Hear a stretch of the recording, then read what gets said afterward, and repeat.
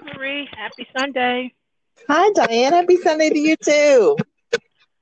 How are you doing today? Good. How are you? Wonderful. Went outside and got a little vitamin D, so doing great. Yes, girl. I did too. Right at about 10 o'clock. I mean, and I try to get sun every day. It's like a bolt of energy for me. Yes, I should be trying to do it every day, but today I made myself go out and do it. But it makes me feel like you said a bolt of energy, or it feels alive, more alive. It's just like, why am I in the house and I could be out here looking at nature? Exactly. So yeah, so this week we are doing the verses in the Bible that are favorite verses. So, um, what's your favorite verse, Marie? Um, my favorite verse is in Proverbs. Okay. It's Proverbs 3, 5, and 6. Trust in the Lord with all thy heart and lean not on thy own understanding. In all thy ways acknowledge him and he will direct thy path. Um, and it's one of those verses that just I just keep coming back to all the time. um, because Proverbs was one of those easy books for me to read throughout my life because it was 31 chapters. So when all else failed, when I didn't know where to go, I would read a proverb a day, right? So that's my favorite verse. What about you? Again, I have two, and again, I'm like you that when I'm kind of struggling or trying to, or going through something or dealing with something, or good, bad, or indifferent, I go to Proverbs and said that wisdom is the principal thing. Therefore, get wisdom, and all you're getting, get understanding. Yep, that's And that's Proverbs 4:7, and I could have told somebody that was your favorite. And when I see that verse, when I think about that verse, I think of you. amen. Thank you. Yes. Why you say that? Because I think I've heard you say it before, and I think when we've talked, you'll reference it back when we talk, and all that get understanding. Just weaving it through the conversation. So if somebody were to, if it would have been a game show and they'd ask me what is Diane's favorite Bible verse, I would have said Proverbs 4:7. Yes. And I think that when I first read it, it was like, wow, that's it, and that kind of it covers so many things because we have so many misunderstandings with ourselves, with individuals, with groups, with organizations because we don't have understanding. We just have it goes back to yours, lean not to your own understanding. Mm-hmm. Um, and sometimes that's all we're leaning on is our own understanding. But to get understanding and to seek understanding, that means you got to go a little bit deeper. I think one of the verses in the Bible said, "Deep calls into deep," and most people are very shallow, and they like, you know, being in shallow water because they can be there. There is safety in being shallow. But to understand things and people and situations and concepts, you have to really seek understanding. Um, and it opens your eyes and mind and spirit and it may even change your direction because now you're not going leaning on your own understanding. You're leaning on something that's deeper and bigger and wider. And maybe it might even be narrow, but at least you got some understanding. You're not just running off at the mouth or coming off the top of your head. You are coming from somewhere that is deeper than um, your own understanding. Hmm. So, in my other one, that's my Old Testament. My New Testament is to love the Lord your God with all your heart and mind and soul. And the second commandment is like unto this to love your neighbor as yourself. And Yes, yes, yeah, absolutely, yeah, absolutely. And the reason I like that, because I struggle with a lot of things in my life. But once I read that, not just read it, just for exercise, or read it because it's a part of the Sunday school lesson, or it's a book in the Bible, or a verse in the Bible, but really, in one commentary I looked, they said after you do that, everything else is commentary. If you love God, if you love your neighbor, and I think you really got to love yourself first before you even love your neighbor. But if you learn, and we're not taught in this country to love ourselves, or I don't know if any country teaches that, but I think we need to be intentional teaching children about loving themselves, loving God, and loving yourself. Then it would be easier to love your neighbor. So, I'm trying to think of the quote. I think it's a Rumi quote, and it goes because I remember making. I still have it. I haven't sold it. I made a piece about it, and he says, it's like your neighbor is your other self behind a wall, and as wow, soon as you recognize that, you know, you get understanding, because it really is. We're all one, but we think we're separate. right, yes. And whenever you in school, and you're reading literature, they always tell you look at what is the universal message, and because we all are basically the same. We hurt, we feel pain, we cry when we feel pain, or we withdraw when we feel pain. We laugh, we have joy. We all are basically the same as human beings. We are distinct. God made us distinct, but our the surface stuff, you're basically all the same. Even inside the heart's the lungs. And so once you can see that, you stop seeing people as this group or that group. Just to me, I tell everybody, it's just to me everybody's basically the same. Everyone is just struggling, trying to figure it out. Even the people you think got it figured out, they trying to figure it out. Yeah. they, yeah, they trying to figure it out too. And so that's why I say everybody you meet is just trying to figure it out, trying to get through the day, and trying to figure out how all this works for them, and then for their families and for their community. Did you see where the um founder of Zappos died? Did you see that? Uh-uh. Where He was young, wasn't he? he was young, and he had sold the company for like $1 billion years ago. So he was rich, and he ended up dying in a fire in Wow. a shed beside a house, and he had gotten into depriving his body of oxygen, wanted a lot of candles around him, into drugs as the pandemic set on, right? So he was doing things that Mhm. just would be out of character for him. He's the person that wrote the book about happiness. And so when you said that about you just don't know what other people are going through, you could be the richest person in the world, but just like everybody else, you have problems. And so, Right. money's not going to give you understanding. Money's not going to help you figure it out. Everybody's kind of rowing in the same boat, trying to understand, especially now, what is this all Mhm. about? What is life all about? Yeah. What is important and what is not important? Well, in my Zoom Sunday school class today, was not called it's called a resistors. We're the resistors. This one guy who does some work, I think, counseling around drug abuse and HIV and stuff like that in DC.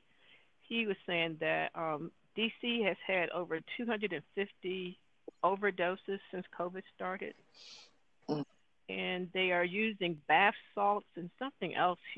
Something you use in the house to, or they liquefying it and then shooting it up. And so I was thinking, wow, so people are that much pain, with all this isolation and like this uncertainty that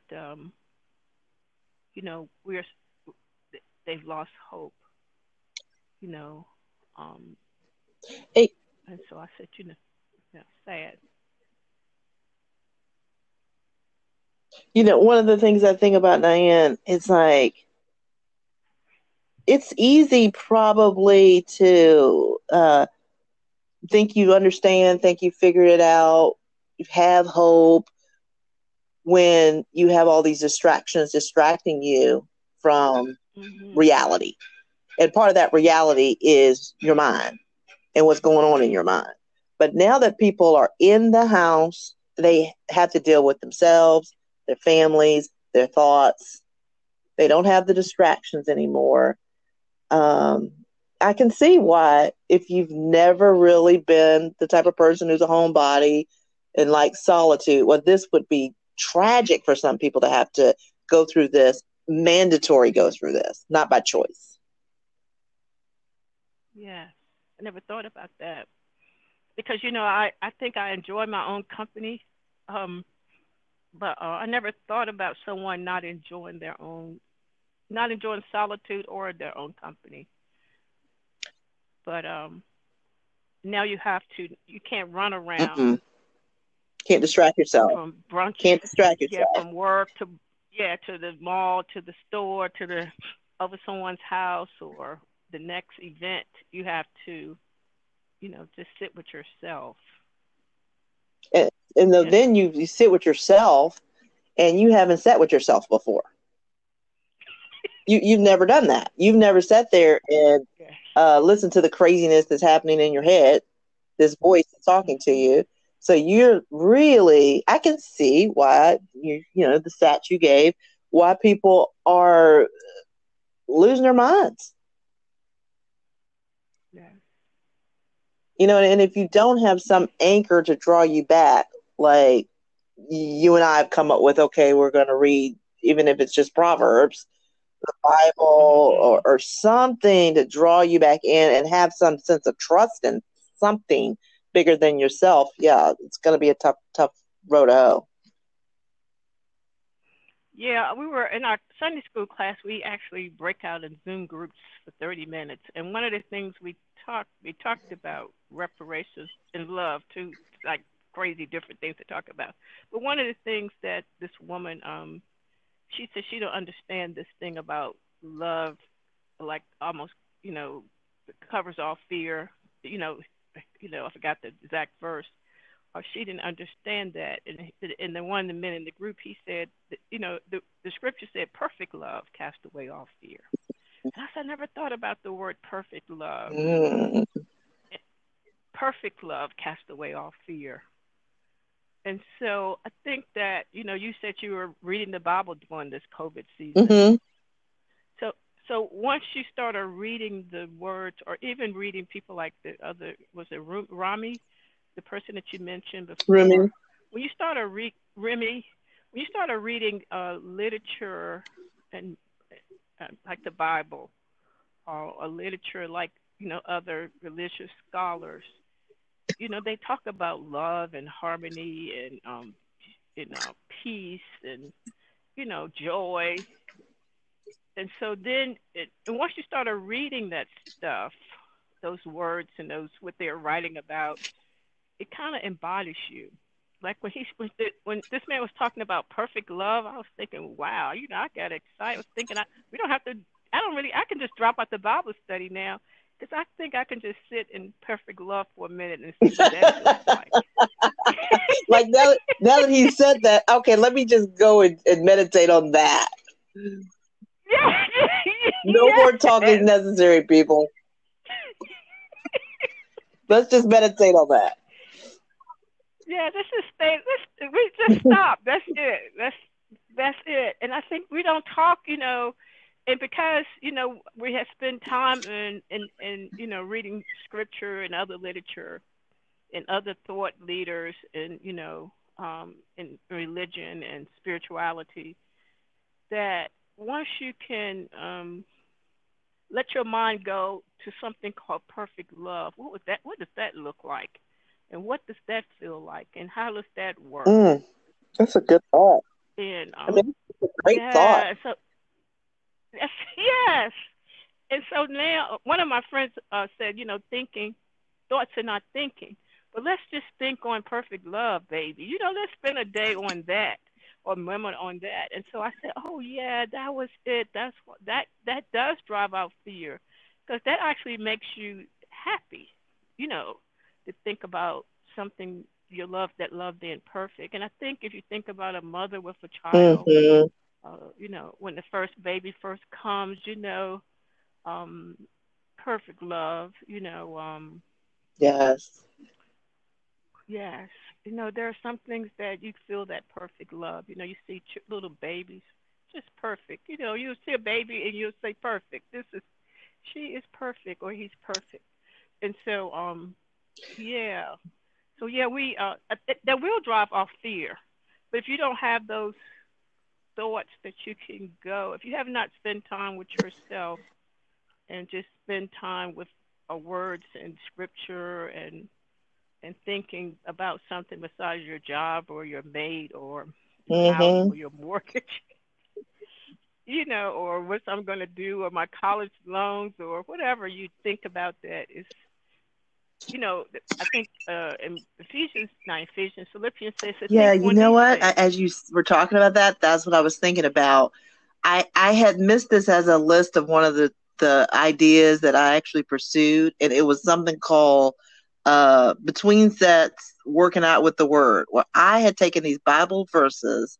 This is 15 years ago, and put them on like little Mm-hmm. um, cards the size of a business card with magnets behind them. And whenever I remember, I remember that. well, that was one of the verses, and I know it. Philippians 4:8. Whatsoever things are true, Yes. whatsoever things are honest, whatsoever things are just, whatsoever things are pure, whatsoever things are lovely, whatsoever things are of good report, if there be any virtue, and if there be any praise, think on these things. Think on those things. And I was, you know, when people, when you were saying that, when people say, you know, I don't read the Bible, it's a lot of bunch of hypocrisy. And I was thinking when they people say that, I always Mm-hmm. smile because they never read Mm-hmm. it. Because if you read that, if you read, if you read that, that's nothing to do about any religion. Yes. It's telling you how to think. How- It's just telling you how to think. It's telling you to think about how to think. How you wake up in the morning. What are you gonna think about? Think about. Look out and say, what Right. is lovely? What's a good? What's Exactly. good? What's good? Exactly. Think about that. Exactly. But if you don't know something like that, you're stuck in your mind with all the negative things of, am I going to lose my job? How's the vaccine going to work? All that. You're stuck with that. Yes. Instead of thinking like, oh wow, this is a beautiful day. How did God make a tree? Oh my God, that tree is beautiful. Or wow, I love sitting here. You know, you live near the water in Hampton, so I remember going when I went to school at Hampton. I remember I worked in a building. It's called the Academy Building. I forgot what they call it now, but and I worked in the building, in the museum, and I used to go upstairs from the third floor. And in the evenings, the fishing boats would come back into the river outside the campus, and it would be a flock of birds flying behind the fishing boat because fish, you know, they had been fishing, but they had gotten all the fish and everything. And I remember always kind of running upstairs and looking at the window and watch the birds chase the fishing boat. And to me, that was one of the most Mm-hmm. beautiful things. It's like, wow. You know, I go to school here. I could look out the window and there's the water and fishermen. And I remember about 5 or 10 years ago, your sister and I went to chapel on campus. I had never went when I was a student, but we went to chapel one Sunday, and this woman who's the chaplain at the university, she said, um, "I'm gonna say something to you, students, that you may not understand." And she said, it, it, she said that some nights I get up and walk past the dorms and pray for you all in the dorms, in your residential halls, and pray that you know, be successful and you know, find your calling in life, whatever, you know, whatever you're majoring in, find your calling. And then she said, the other thing that I'm gonna say to you, a lot of y'all complain about this, the food, the classes, the teachers, whatever you complain about. But one day, I'm gonna say this to you, it won't make any sense to you. But one day I want you to think about this when you're an adult and you finish college and you're sitting in your living room. One day this might be the last time in your life that you live on waterfront property. Wow. Oh, wow. Wow. And I was thinking, and she says, so you're taking that for granted, but this might be the last time in your whole life that you live on waterfront property. And they kind of, somebody picked up on that when they, used the motto, Hampton University, home by the sea. Somebody picked up on the Yes, significance of that. And it takes you being away from the ocean to understand the power of the ocean. yes, Hmm. yes, yes. And there's one point on campus is that I don't know what body of water meets the Chesapeake Bay. I think is That's the the James river there. I don't know if it's River. the Hampton. I don't know the name of the river, but the water actually, the James River, the water actually changed colors right there in front of your eyes. It's because they meet right there, someplace on campus. I Mm. remember went out there and looking at it, thinking, "Wow, So you had picked up on So that before she you said know, that because it had been years since you'd graduated when you went to chapel. You picked. I don't know if I don't know. I enjoyed it, but I don't. I think I was like the students. I probably took it for granted until that lady said it. Then the chaplain said it. I think I took that for granted because I haven't lived on waterfront property since. And so I was thinking, wow. I said she should say that they should say that when they come, because and then that might be something people could strive for. To live a waterfront property, it's a very expensive thing to do in America. Now with global warming, I don't know if people even want to do that, but but to live on waterfront property, that's you were a real estate agent before. That's a lot. Hmm. That's big time. Hmm. That's a lot of money to live where. And so, but it's the whole campus right on the James River in the Chesapeake Bay. So no, I don't know if I picked up on that, Marie. I enjoyed it though. I loved it, but I took Wow. it for granted. I mean, that's what happens. Like I took it for granted I could Hmm. walk, 20 minutes to Buckrow Beach for all those years, and then when I Hmm. moved away and I was landlocked, oh, that I mean, you remember when you came to see me? You probably don't remember, but when I had that, you remember when I had a little sports car? Okay, on the back of that sports car, I Yes. had BUC. That was for Buckrow Beach because I See. missed it that much. Like I went searching for a little bumper sticker that said Buckrow Beach. That's how much I missed the beach, the water. Oh yeah, yes. I think that the beach is serenity, but it's also a lot of power down there. You got the serenity and the power at the same. You look Hmm. out that water. Water is powerful, but on the beach is serenity.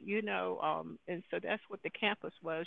We didn't have a beach on the campus, but we had that water. So you could go there and just sit. But I think I didn't go to the sit out there. I actually sit in that window a lot when I was a student because I worked there. But it was it's a blessing to be around water. That's all I could say. And to you know, in all you're getting, get understanding. So I think that should be something that every student at Hampton should write about. What does it mean to be at live on waterfront property or be at the home Yes. by the sea? Hmm. You know, because yeah, what does that mean? And then when I was on campus, I don't know if when I was on campus had graduated. When some of the first students came, they didn't have dormitories back then. The school was founded in 1868, so it wasn't what it is now. It was really just a normal school, or a common school that taught reading and writing and arithmetic to newly freed slaves and also Native Americans. And when they came, they didn't have dormitories. They would build tents on campus, and sometimes the winds would come off the waters. When they wake up, the tents would be blown off of them. And so, just I think they should.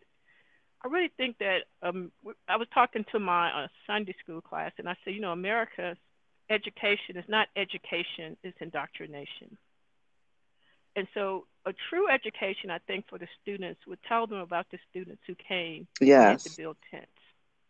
And so you won't complain about the dormitories, like I got to walk up these steps, why the elevator not working, the food, I don't like, why we always have to have this one, I'm tired of salads, whatever. But not that they should have the best, but I think that in this country, we don't tell our history enough. We just, like I was telling my Sunday school class, I'm a Virginian, and you are too. And so we learned about Jamestown and Williamsburg, and we actually went there. Patrick Henry's speech, "Give me liberty or give me death." But real understanding, not indoctrination, real education is take us down to where, Fort Monroe, where the first Africans came in, and then, or take us to, I know it's Indian reservations in Tidewater, I'm not sure where they are, but take us over there too, and let's talk to the Native Americans who live on the reservations in the Tidewater, Virginia, so we can really get this true education and get this true understanding of who we are and who other people are, not just the TV version, but the real version. Let people talk. And I think that's what we're missing, in really preparing kids to be educated or get understanding, and human beings to be understanding. And you and I both know, Diane, that that's some scary talking, especially for the 60s and the 70s, right? Nobody was even thinking about talking about those things, right? So there may be hope for the future, right? Now that there are things out there, like Times 1619, which they're trying to do that, right. But it takes people really being honest about the truth and the real history. And some people who are teaching it don't even know the real history, right? They've been indoctrinated to whatever they learn. So, right. I think it's time to do something like that. But back then, yeah, we didn't know any of that, and we were living right there, and it was in our backyard. Right. That's right. Exactly. And another thing too, when I was in grad school, I started reading again. You're going through something, you read Proverbs, and so I started. I read back to my favorite verse. But Proverbs is also teachable moments. So it's every verse. The book I think was written. Solomon was trying to teach. He was trying to teach. I don't know if it's people. I forgot the background of, but it was another word for Proverbs for teachable moments. And so when I was going through school, and you had to write all these papers and do all this research and, put all this stuff, give all that stuff back to them the way they want to. The three things I was looking at is information, which is data, knowledge, and that means that you kind of understand what you're kind of writing about and reading about, and then wisdom. And so I was always hoping, because wisdom is the principal thing, that I'm going to get this degree and learn, and all those papers and all that research and all them cards and all that stuff they want you to do. But out of all of this learning, will any wisdom come out of this for me? And so from that process of always researching, gathering data, trying to make sure I'm knowledgeable about the subject matter they're asking me to do this with. And then, so what wisdom am I going to gain from them? So I started looking at everything like that, not just gathering information, just doing it for the sake of doing it, but doing it to gather knowledge.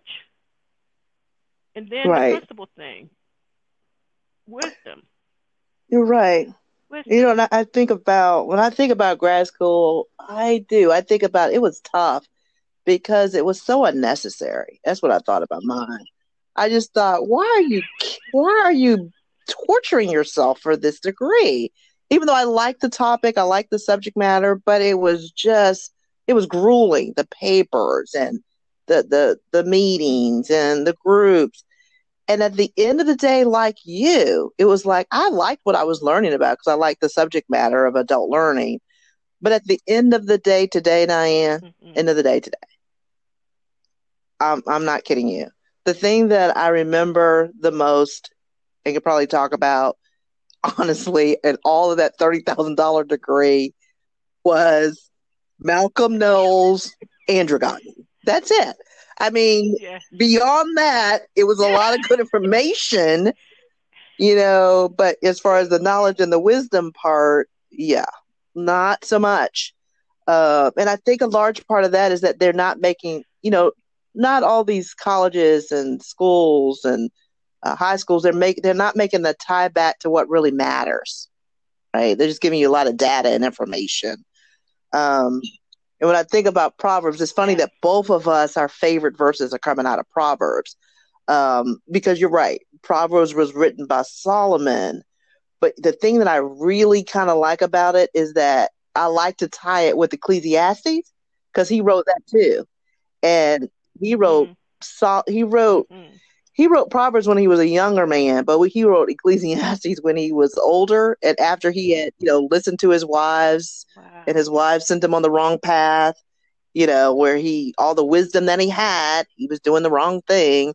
And so then he figured out, with apart from God, all of this is worth nothing. It's nothing. Just chasing the Yes. wind. It's just chasing the wind.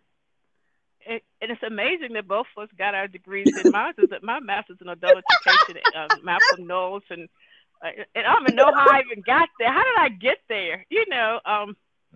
And so and Andrew got, and I always thought that was so. I thought his things was weak. I enjoyed it too, but I thought it was weak. I thought the whole thing was weak. I thought it could be. I think he could have went like deeper, but But it was a but model. but See, for me, it was like all that y'all are talking about, this and yes, that, and then third. This is the one person who came up with something that at least can go one, two, three. This means yes, adult learning, and this means children learning. It's like okay. But at the end of the day, that's all I got. one of my professors said to me, she's the older lady. She said she taught introduction to adult education. The first class you take, first one of the first classes I took in the grad program. She said that all of this is doing all the while you're in grad school, all grad school is preparing you for to work in middle management in America. She said you all would be the directors and the managers.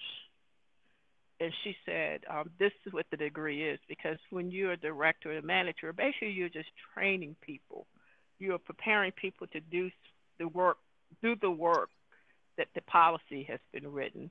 So you are just the middle people, you in between higher management and the the staff. And your job is to make sure you understand how to look at these people and train them the best way to bring the policy to fruition. And so that's what she always told us. It's an older There's lady. an And element of yeah, truth to okay. that. Yes, I agree with I, uh, yeah, yeah. I think yeah. That's what I got. She was the only person I thought that just kind of the first week or month in the class too. Like, 'cause I was kept thinking, what am I doing in here? She just made it plain. This is all. This is what you're going to be doing, and this is how you're going to use. This is the best way to use the degree. And so when you approach these people to train them, remember, ask them about the barriers they may have. Um, some people, so some adults you might even be working with might have learning disabilities, and you won't know that, but you'll figure it out because you might have to teach them a different kind of way or get them some different type of training or explain things a different way. So ask a lot of questions in the beginning of adults to make sure that you're covering all of the bases. And she said start real low. Like most people start teaching adults like they already know. She said no, start like they just came to kindergarten, and then quickly build up. If you look at people's faces and realize that. really, I'm an adult. but Right. I know this already. yeah, yes. And so she was to me, she was an old lady. To me, she might have been my age or look, she was like 60 or 70 something. But I remember she was the best one. All the people, she was the best one to kind of explain why we're getting this degree. But And did she you was an enjoy older it? woman. And Didn't you enjoy I the like to love subject going to her matter? class. I did. I did. I don't remember a lot of it, Marie, I but understand, but it was a lot of good information, right? I remember it was.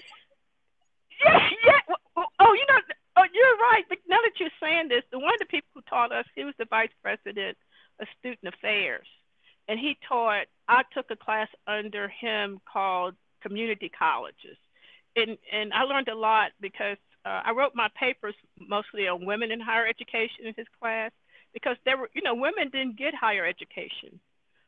It was for men. The Harvards Mm. and the Yales were all men's schools, and so women, I kind of, and they started letting women come to college because if you went to Harvard or Yale, you didn't want an uneducated wife.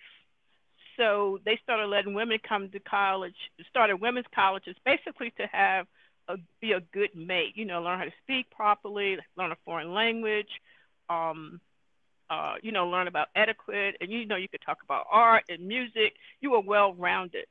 And then the community and in the community colleges, what I learned from taking this class and doing just being in there, um, and then obviously reading.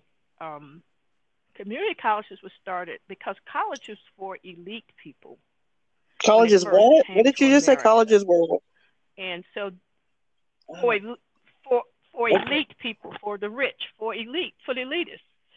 And so then the state colleges came with the Morrill Act and then they let Kansas State, with Michigan State. It was kind of farm schools to start to grade educated farmers and teachers, white schools, and then of course the HBCUs came because they wanted to have an educated black mass to work in industry, but it led to liberal arts education. And then community colleges came, 2-year colleges, and a lot of 4-year started as 2-year. That was for the average Joe, Mhm. for the working class or the lower class. And so colleges in America are still very uh, hierarchy or elitist. From elitist to it's almost like a Saks Fifth Avenue Mhm. and Walmart. Just it's a market that they. And so when I was in there, I was thinking, wow. And I remember just reading about how women had to fight hard just to not to go to school and major in home economics or you know women didn't go to school to be engineers or attorneys or teachers. Um, uh, Teachers. That was basically it. There's a lot of teachers Mhm. colleges, but they didn't really think of us as PhDs in anything, ever getting a PhDs or a master's. So it was interesting, just having him as a teacher, and he made us do a lot of extra. He's always told us to pick a subject to Mhm. write about. So you write all of your papers on that. And I picked women in higher education, and I learned a lot about how women really had to fight to be educated, to be Mhm. higher educated. And so now we have women who are presidents of colleges, which is amazing, in a short period of time in America. That is amazing. I didn't know that. That was great information about how the community college got started, and that's interesting. Very interesting. When I think about, Mm-hmm. I went to George Washington University, and what I remember was that a lot of the professors that I had written books. So the textbooks we were using were the books they wrote. So that was super interesting to Wow. me because they absolutely knew their subject because it was their book that we were learning from. And just like you, you Mm-hmm. pick a subject and you write all your papers on that subject, and mine was job satisfaction. So I was really interested in job satisfaction and Wow. did a lot of work around surveys with the Virginia Employment Commission and also the police department. I have no idea how we got in the police department, but we did. Mm-hmm. And I think about that now because that's kind of like what my Just Quit survey is. It's about job satisfaction. And then even today, Mm-hmm. when I'm looking at, Mm-hmm. my real job, is job satisfaction has now turned into engagement, right? It's called engagement. And Mm-hmm. Gallup has cornered the market on the engagement survey. It's 10 questions that they ask, all these different companies and government organizations, but they take those 10 questions and they put them in Maslow's hierarchy of needs. So their first questions start out about basic needs like, do you know the expectations of your job? And it goes all the way up to growth. Are you growing in your job? So they have taken things that we learned 20 years ago and they have made it marketable, um, as far as making sure that employees are engaged, which is really just job satisfaction. So I'm thinking about you, wondering how did you and I kind of know how I ended up with a master's in education because I was fighting education my whole life because everybody else was educators in my family. But how did you end up there with a master's in education? Well, I don't know, but when my husband died, when my husband was alive, he was in undergrad, and I was working, and he used to come home and tell me, you know, you should go to grad school. You're not doing anything else. I say, first of all, I'm your wife. I'm cooking, and I work every day. I was selling pharmaceutical things, so I was really working. You're a dressed up UPS person with a walking PDR. So Mm-hmm. I'm working. Like, and so he said, well, yeah, but you could go to school. So he was at Morgan State in Baltimore. So I enrolled. Then I called my company and found out I can they'll pay for me to go to school. So I said, well, I'll go and get an MBA while you take evening class. We'll come home together. So I was working on an MBA in international business, which I really enjoyed that. And then when the company laid me off because they merged with another company, I was not going to pay for another degree so I didn't do anything. Maybe out of 30 hours, maybe I got 15. And so then when after he died, I came To home Danville. and I said to Danville. And so I came home and when Charles died, I went to a counselor because this is the first time that I couldn't. This is before I came home. I was still working, and I remember this is when they had answering machines, and I worked from home. I worked from home, but I worked outside. This is for answering machines, and this is answering machines with no cell phones. So when I came home from work, and I actually could dial in too to my office a voicemail, I would have so many voicemails. Before I would just write them down. You know how you should write your voicemails down, and then it's almost your task list, Mm-hmm. and you just knock down your task list. But what was happening after Charles died, I um I couldn't answer the voicemails at home or at work. It felt like it had actually gotten to like 70 something. And I was telling my boss, I don't know what's going on. It feels like I got a million balls to juggle, but my hands are tied behind my back, so I can't juggle the balls anymore. I used to enjoy, I think, juggling all those balls, but when your hands are tied, you can't do anything. All the balls kept falling, and so I, I think I don't know if a friend or my job recommended I go see a counselor, and so I did, and so I went to see him. It was a black male, and we talked, and he said, well. And I told him everything was going on, and my husband died, and whatever. He said, "Well, um, he Mm-hmm. asked me a few questions about my past. You know how they do. How does this make you feel? Those questions. And he said, well, first of all you're experiencing is grief, and this is the first time in your life. I was 37 when Charles died. He said, this is the first time in your life that you live with grief, and you've never experienced grief. You might have had some you might have lost a pet or a job or whatever. But this is the first time. I don't think I had lost a job then. Maybe I had. I don't remember. But this is the first time that grief sits with you. It walks with you. and you don't know how your body is just, you just need to grieve. That's all. And so I said, and he said, so what else are you feeling? And I was telling about my husband, and we were married, and when he's go to church with me, and one Sunday he said, Diane, I want what you have. And I said, what do I have? He said, you have a relationship with God, and I want to surrender my life to God and just be so faithful. I don't care what happens, you're still so faithful to God. And I said, really? And so he said, that's what I want to do. And I said, I'm so glad that he came across my path because I, he gave his life to Christ. He was baptized and all that stuff. But I'm so glad that he saw something in me that Mm-hmm. he wants to replicate. And so he said, do you think you've been called? And I said, yeah, sometimes I do. But I don't know that I want to be that type of calling, like you're in the pulpit and all like that. So when I left Danville, I thought about going to divinity school. And so my pastor, my church in Danville, he was at Duke Divinity. So I kind of confronted him. He was younger than me, maybe 10 years. He might have been 26 and I was 36 or 27 and 37. So I used to go to class with him at Duke Mm-hmm. University. Just he used to let me come and sit in with them. And I liked it. Uh, I had a chance. I can't think of the man's name. He's a famous black theologian. He was excellent.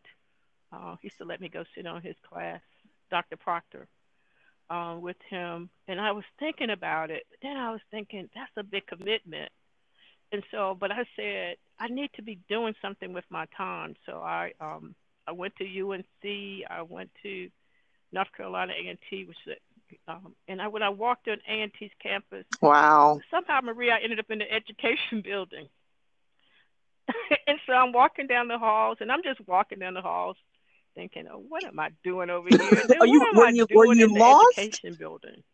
And so somebody, Oh, no, just wondering the campus, and because I knew I was supposed to be a graduate. I knew I was supposed to be doing something besides doing nothing. right. We don't have that do nothing type of energy.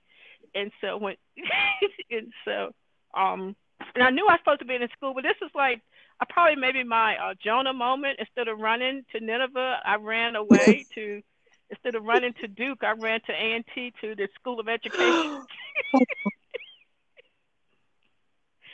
And so, to the run to Duke Divinity, I ran to North Carolina College School of Education, College of Education. So I was walking in the hall, and so I was asking about the program. I don't know. And then when I started asking about the program, they actually took me to the chair or the dean. And so he said, this is what you should do. You should major in adult education. So I said, so what do I have to do? And he said, just do whatever I have to do. And Wow. so I enrolled in a master's in adult That's an education. amazing story. I mean, it kind of like fits in. All who are wanderers are not lost, right? You weren't lost. You were just wondering. You were just wondering, and yeah, and you Wow. found wherever you were I was supposed to just fit. wondering. And that's great. Oh, yes. But one of the things when I got into the program, this is what I thought, because one of my other, you probably knew this too about me. Once I tell you this, you can say, yeah, I remember this. One of the things that I Oh always wanted to yes, be was the I president of know that. Yeah. HBCU. Okay, okay, I'll say so.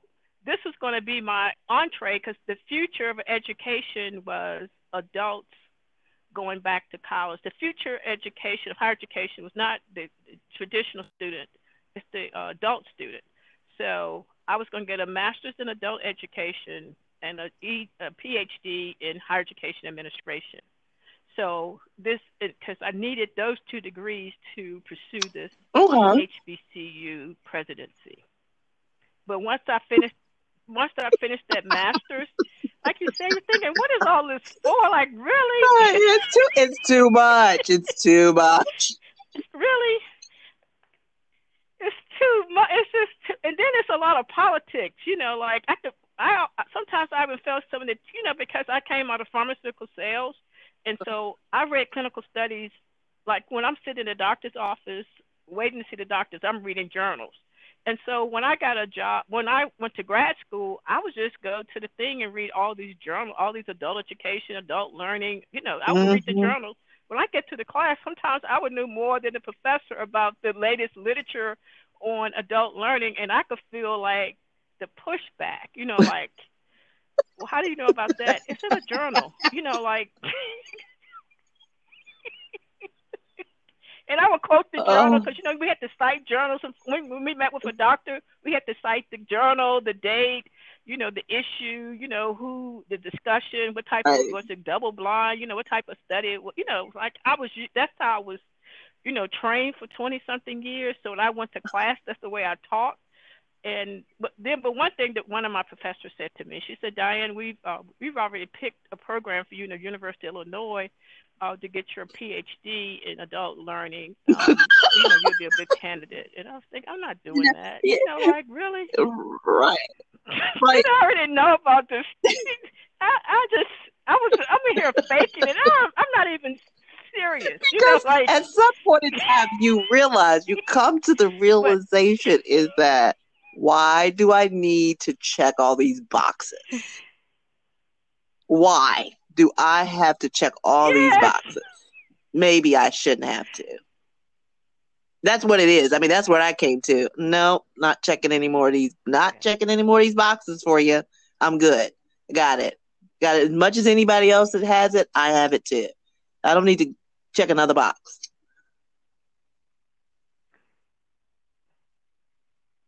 Yes. I don't know if it's checking boxes or get tired of paying people money to Right. read cause stuff that I already could read on my own, and got me doing all this extra work, and like one semester I think Right. I had Yeah. 30 papers to write. Like I don't care if it's 2 pages or 3 pages, Hmm. you still got you got to make cite it and do it whatever that the way they want you to do it, and you got to double space it. And thank God, I think we had word processors then, and so you didn't have typewriters. But I still can't Yeah. type. I'm still a hunt and pecker, and so but yeah, so but I got all that stuff done, and but yeah, that's how I got there. But I don't regret it. Like one day I was thinking, oh, I was talking to a friend of mine the other day, and she said, Diane, if I know what I know now. And I said, she said, I would ask God for a do over. And I said, a do over? I never even thought about a do over. I said, I had to, like, it's almost like perfect love. Let's get off the phone. Let me just, Yeah. I'm not interested in a do over. I've had. I don't want to do none of this over. I'm good. yeah, you get it. So I was thinking, let me think about, well, I was thinking, I don't know. I think that that's why I said it's more of indoctrination. If we were truly educated, I think that our decisions would be totally different, and totally just, I don't know. Like, I only have one regret. I only have one regret. When I was at Hampton Hmm. University, I worked in the museum, and I just stumbled on that again. I think my junior year. Every year I was struggling with money. My junior year, they told me I really got to get a job on campus with the work study to pay Hmm. my tuition that I had outstanding. And so I thought that when you went, they told you that they gave you a job. No, you go find a job and you tell us who hired you. Go around campus and ask people. I was thinking, I just thought you showed up and you got a job and they started taking the money, taking your whole paycheck and pay your tuition. They said, no, it don't work like that. So I went around campus. I went to the regular places, the cafeteria, the library, the bookstore. I went all over looking. I didn't find it, but I remember. Oh, I said, let me. My favorite place on campus. I remember going my freshman year was the museum. So I went there and told the lady that I want to work for her. She said, "Oh God, I'm glad. No students ever come over here hardly." But she says, "Good because we just got a grant from the Smithsonian and we got a lot of work for you to do." And so I loved it. It was one of my best experience. She taught me all about. We have the Richard Banjo lesson. It was just a beautiful. We have African art from African American uh, student from Hampton in 1800s. He actually was a Presbyterian missionary that went to Congo. And when he came back, he was over there 20 something years. When he came back, he had a shipload of artifacts. That's our museum. We had Native Americans to come on campus to be educated, just like the newly freed Africans. We had their regalia when they came off those ships onto our campus. They took off their native regalia and gave them uniforms. We have that in our museum. We have the museum that works from the Harlem Renaissance. They divided it up. The Harmon Foundation, about 4 or 5 HBCUs, Hampton have a truckload of that art. Mm-hmm. And so I got that job, and I loved it. And I loved it. I absolutely loved it. The lady loved me, Miss Vodka. She taught me a lot about African art. I was a student docent. I painted. I hung pictures. I knew the authors. I worked in the place where they fixed them, broken pieces of art in frames. I fixed frames in art. And when I was getting ready to graduate, Miss Vodka, who's a woman, she came to me who ran the museum, and she said, Diane, me and I think your lady now, your neighbor, Miss Bonner, who was our chair of the art department. No, I remember Miss Bonner. She was your neighbor, and they came to me and said, Diane, we have a future for you. You will go and get your master's and PhD in museum curatorship. And somewhere in Illinois or Wisconsin, somewhere I never heard of, from Danville, Virginia country. And I looked at them and thinking, wow, that would have been really specific job though, forever.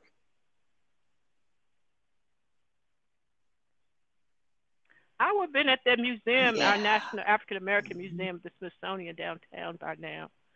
But yeah, so I was thinking that's just myopic. But that's my only regret, that those people saw something in me in this art, and they said, in the future, we're going to need Black students like you, and especially a woman, Diane, that appreciates our art and our culture, and you love everything. Everything we ask you to do, you do it with excellence. If you don't know how to do it, you ask us a million questions, and you're curious about the work. Please do this for us, because we're going to need you in the future. And now Hampton actually has a degree in museum studies. And, we have a beautiful museum. The museum wasn't the same museum they have now. Okay. It was just a couple of rooms in a building. It wasn't what it is. And when I was given to leave, I brought your sister over there. And, okay. she loved the museum too, and she took the job after me. Your sister Sharon. So she loved the museum just like I did, and so she would come over there with me sometimes, and I asked Miss Vodka, because Miss Vodka said, "How are we going to replace you? None of these students care about this." Oh, that's excellent. She took the job after I left the job. That's my only regret, that those people saw something in me that could help me serve me and serve my people in the future around art and art curatorship, and because you couldn't see what they saw. I was too myopic and too broke.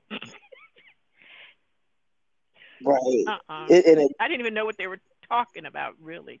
You know what I mean? Museum curatorship. We didn't use those words in my house. You're gonna be. What are you doing? What you going to school for? What you talking about, Diane? What museum? Is that your job? Are they gonna pay you?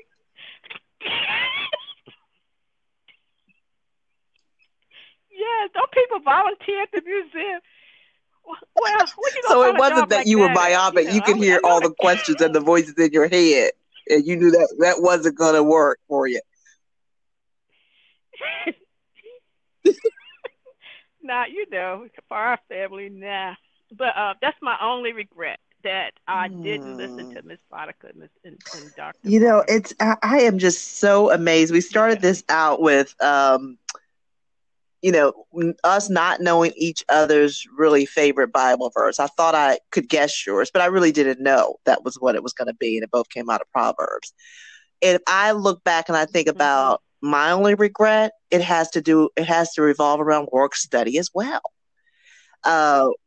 Amazing. It's amazing. Wow. Wow. Because, and it was the same type of story almost where when I was at Wow. VCU, they told me I had to do work study. And I didn't know, what are you talking about? What do I have to do? You have to go out and you have to look on this list and you have to go and you have to set up an interview to talk to people. Okay. I set up an interview with the psychology department at VCU. And I'll never forget, I had never really had a job before. I never forget sitting across from, I guess he was a psychologist or Mhm. the professor or something. I sitting across from him and I had no idea what to say in the interview. No idea. And I thought about that years later thinking, if you had just Mhm. tried to understand the importance of that interview, you probably could have been a psychologist, a sociologist, and would have loved doing that. Yeah. Everything is kind of leading back to that type of thing for you, but Yes. you didn't have the wherewithal to know how to get through the interview. And I can remember the man saying something along those lines, like, you have to answer the questions or something like that, or there are other people who want this job too. So I just thought, obviously, I'm blowing it. But that is so amazing to me, Diane, that if someone were to ask me my regret, that would have been it. It's work study related. Wow. Wow. Wow. Wow. I can't believe it. I can't believe, but this is kind of off the subject, in subject. The other day, I'm on social media. Sometimes I ain't got nothing to do, but I'm writing this piece right now. But it was just an essay. But sometimes I'm on social media, so this picture came up of Hampton's football team in the '70s, late '60s, early '70s, and I said this guy that I dated, one of my first boyfriends, when I came to DC. He was 10 years older than me, so he graduated from Hampton like 10 years after before I graduated. So I said, he's probably in this Mm-hmm. picture. So I found him, and his number was 44. So I kept thinking that he was one of my mistakes, but I said, you know what? He was in my path because that number 44 is just such a, perfect number for. It's like 1111 or 333. If you look up those numbers, those are angel numbers and numbers. Those are real, like three. All those numbers mean something, but it's a part of your Mm-hmm. path. That's what's going to happen. You know what I mean? So even though we think we missed it, we might have, but then one thing about God and this, in all you're getting, get Yes. understanding, and He will direct your path. And once that's your verse, that and He will direct your path. And so even though we might have got off Mm-hmm. path, along the way He was nudging us back on. And sometimes I think we weren't listening, or we weren't aware that we were supposed to listen, because we were not even aware that we were supposed to listen. We wasn't even that was, but now we have this keen awareness that I'm supposed to listen to what I'm supposed to be doing. That I'm not going to lean to what I know and Exactly. think and believe and understand. God, what do you want me to do? But just think, if we had that wisdom, think we had, in all you're And and I getting, and I get understanding. I think a large part of this too, Diane, is that The what we principal both thing is just listen. shared was that you don't have a full understanding when you're younger. You don't. And as you mature and you grow, you begin to understand Mhm. more. You Mhm. begin to Mhm. understand, that your path is really being directed. And the more you can listen and tune to this universal power, the more you can go in that direction that, you know, you're destined for. Right. But you don't know that when you're younger. You don't know that always when you're younger. But like you're saying, sometimes that course corrects, takes you longer to get to where you were supposed to go, but you kind of go in the right direction. That is just amazing. That to me, I'm just amazed at this conversation, to be honest with Yeah. you, Diane.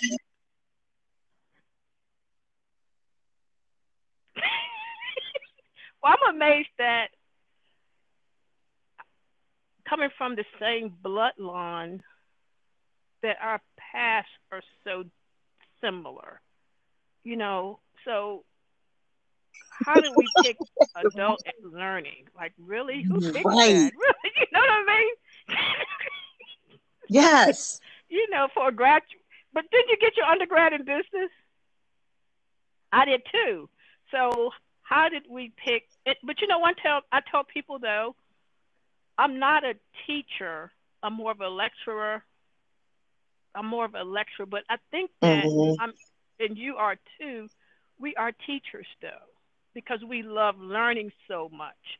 And so even though we took business, teaching must probably somewhere in our ancestry. And Hmm. one of Hmm. my friend's sons Which calls me Sage. Okay, and so somewhere, you are Sage yes. too, and so somewhere there were, and our Uncle Charles was a Sage.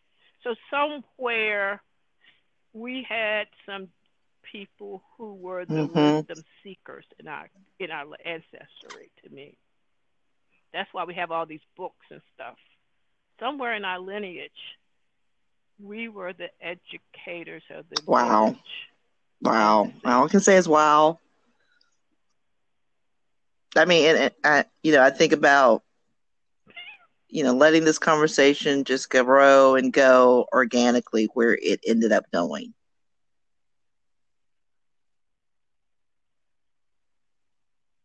Wow. Wow. Yes.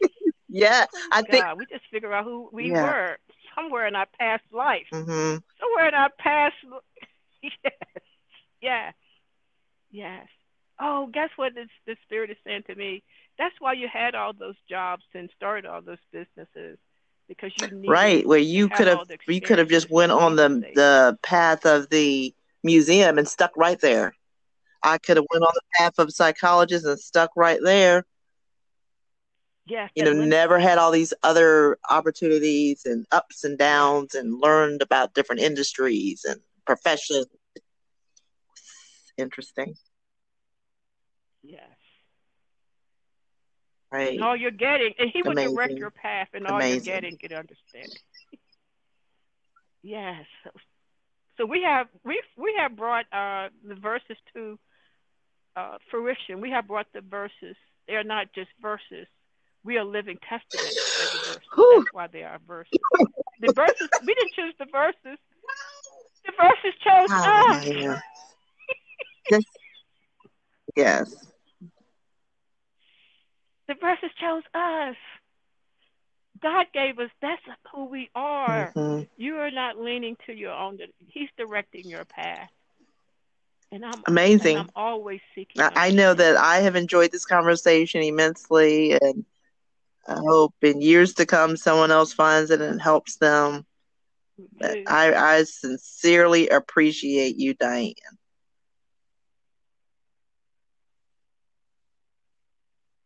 Praise God. Same here, Marie. Same here. We are blessed, girl. We are blessed. But somebody, it talks. The Bible talks about a cloud of witnesses. Yes. Just think how pleased our mothers are with Yes, having these absolutely. conversations. Yes. Yes, Yes, absolutely. please. Thank you, Joyce. Thank you, Rosa May. And their Yes. mothers and mothers Thank mothers you, and girls. We mothers are blessed. mothers and But mothers Marie, mothers it's that didn't have a chance woo. to even Stop, speak stop, these stop, stop, things, let stop. alone record them. Praise God. Didn't have a chance. Lord have mercy. Yes. Yes. Out there, mothers. We are speaking. We are Yes, the, we the are. storytellers the stories they couldn't tell, and putting them on. And we are blessed. That's all I can say. Blessed, blessed, blessed. Thank you for keeping you on the right path, and thank you, the Lord, for me to get Absolutely. understanding, seek understanding, because I think we always getting it. All right, girls.